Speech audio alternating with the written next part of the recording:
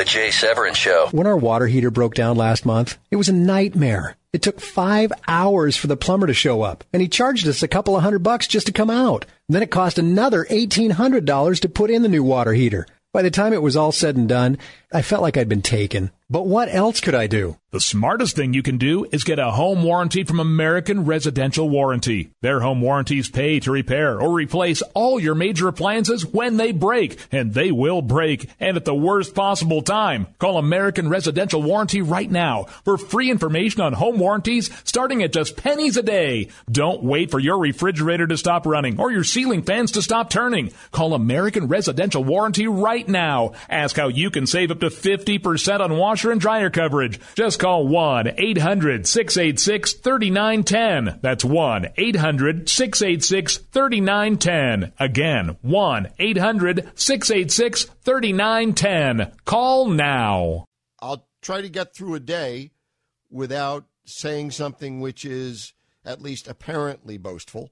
And I never mean for it to be boastful. Honestly, I don't. If you've spent time with me, you know that it's truly not in my nature. Though I also, as I say, apparently, not evidently, but apparently boastful. I say that because I know it might thusly appear that way. I really say it because I want you to know a lot of you don't know my background. And there may be other people on the radio that have run political campaigns or been a senior strategist, advisor to them in most, by way more than most of the states in the United States and in several foreign countries. But I don't know who it is. So when we're together, at least I want you to know you're listening to someone who's done this. Because it seems to me from watching cable television, every bumpkin in the world who has ever licked an envelope for an hour and a half for college credit in a campaign for dog catcher, not that those are important, aren't important, goes on at CNN and they label them political strategists, Democrat political strategists. In my day, you actually had to have provided strategy for a major campaign to have that title. And so I want you to know the reason for my analysis and predictions in Iowa and New Hampshire are not an accident. I've been there with candidates and otherwise. Because if you want to eat, politics don't happen once every 4 years if you're a political consultant. Not if you're any good at it anyway, or if you're any good at eating. So South Carolina is another state where I have been involved with a presidential candidate and otherwise with other elections and politics in the state. So does it make me right? It did in Iowa and New Hampshire, but no, it doesn't. Though I have experience there, I don't feel like I know South Carolina, but for what it's worth, I don't know anybody else who's on the radio that has the experience there that I have, even though I'll admit I don't feel the kind of more intimate, reliable acquaintance with South Carolina as I did with Iowa and certainly with New Hampshire. But again, having been there, it doesn't hurt. Okay, as you know, Carly is out. Christie is out. We had those yesterday, and thanks to Brittany, we were able to break at the last possible second that Christie had bowed out. No one gets out of this no one gets out of these races because they don't think they can win. In fact, what did the Republicans have? 17 candidates? Do you believe me? Thank you, Ty. Ty confirms we had 17. Believe me when I tell you with all my heart that there were 117 others who flirted with getting in the race. Every town supervisor I've ever known, and above.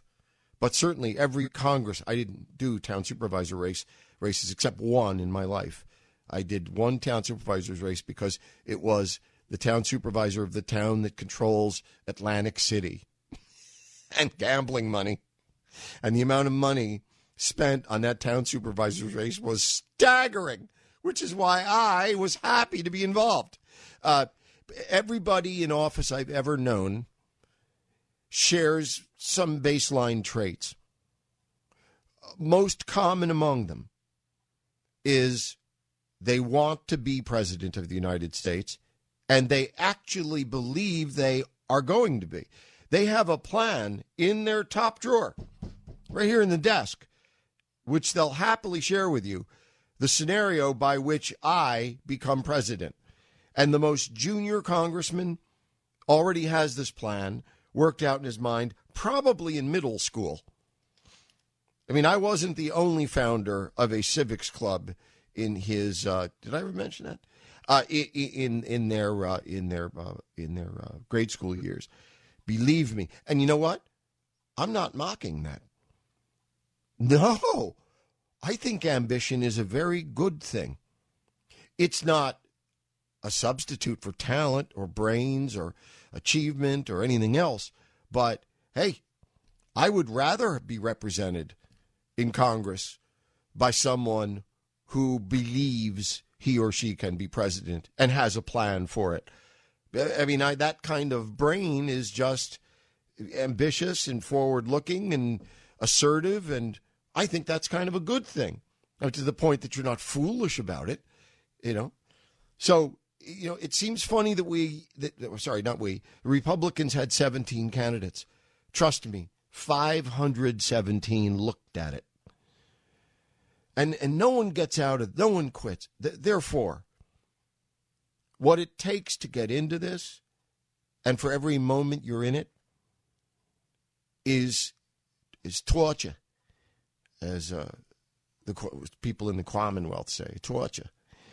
And you, to your family, to yourself, to your soul, to your reputation, you don't do it unless you're serious. You don't do it unless you're ambitious. I hope you don't do it unless you love your country and you think you have better ideas for it. But my point is, given the magnitude and degree of commitment to get in it, no one gets out of it easily. No one quits easily. I tweeted yesterday, and it seemed to strike a chord with a lot of us. It's like failing at a business. It's like closing down your business. It's like the moment you decide you haven't paid yourself in 3 months. Your credit cards are maxed out. They're about to put a lien on your equipment. You haven't paid the tax bill. It's always first the taxes. I should have mentioned them first. It's always the tax lien. That's always the biggest worry, that you're going to go to your own office if you own a small business, and there's going to be a chain on the door and a yellow sticker humiliating you on top of ripping the heart out of your body. That's what closing a small business is, and that's what closing down your presidential campaign is. No one does this easily, just like they don't get into it easily. You get out of it because you run out of money, and the reason you run out of money is because you finally realize that your worst fears have been realized not only by you, but by everybody else first. Jay Severin on the Blaze Radio Network.